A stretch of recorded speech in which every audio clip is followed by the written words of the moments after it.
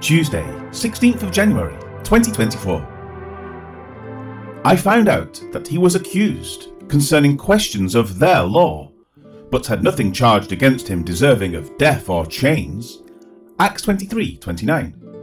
The tense of the verbs needs tweaking. The Greek reads, whom I found being accused about questions of their law and having no accusation worthy of death or chains. CG.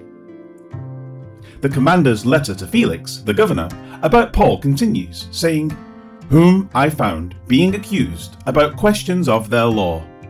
The words questions of their law mean that there was nothing involved that Rome would care about. Instead, it was a matter of the interpretation of a Jewish law and not something that was defined by the courts of Rome. The Jewish people had been given authority to worship their God as they chose.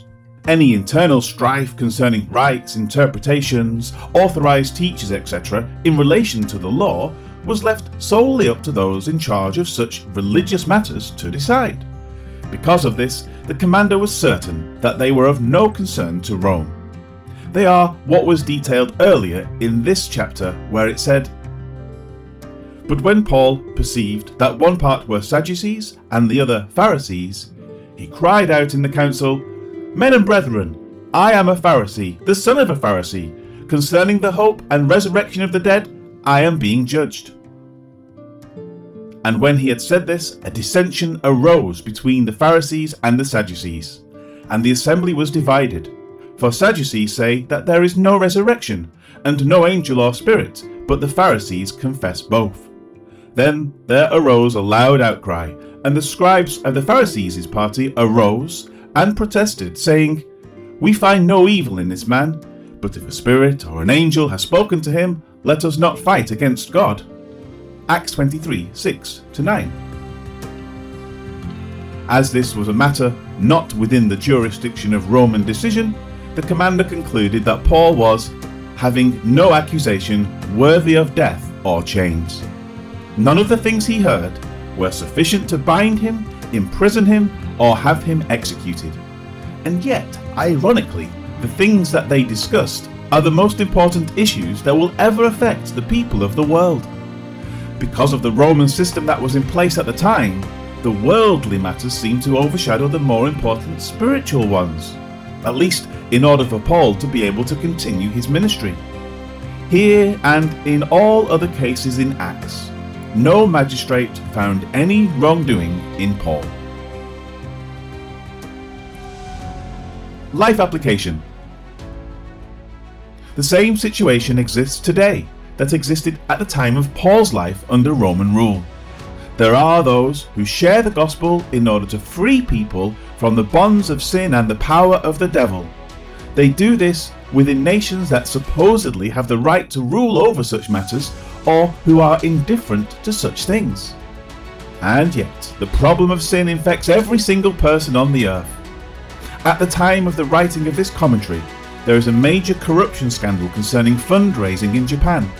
In Germany, there is a corruption scandal concerning gas supplies from Qatar. In the United States, the person in the White House is being investigated for corruption that literally permeates his political life and his family. The same type of sinful behavior is found in one nation after another, and in religious institutions around the world, including Christian churches and especially the Vatican, from the Pope down to all levels. Some of these entities proclaim that they have authority over what believing Christians can say or how they can say it. This then supposedly puts them over God, who has given his word and has then instructed believers to share it and teach it. Imagine that.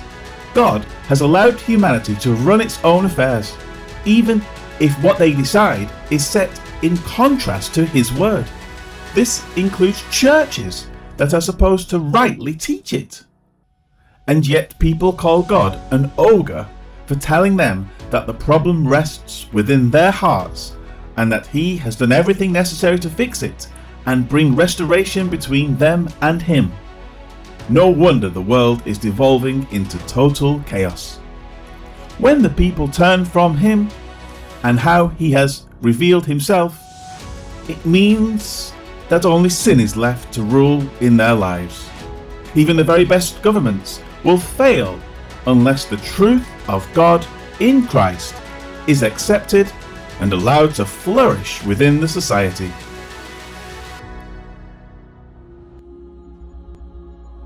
What a mess the world is in, Lord God.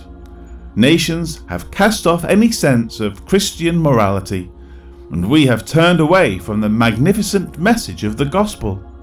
Even churches and denominations are following the path of perversion, accepting profane doctrines to be taught as acceptable.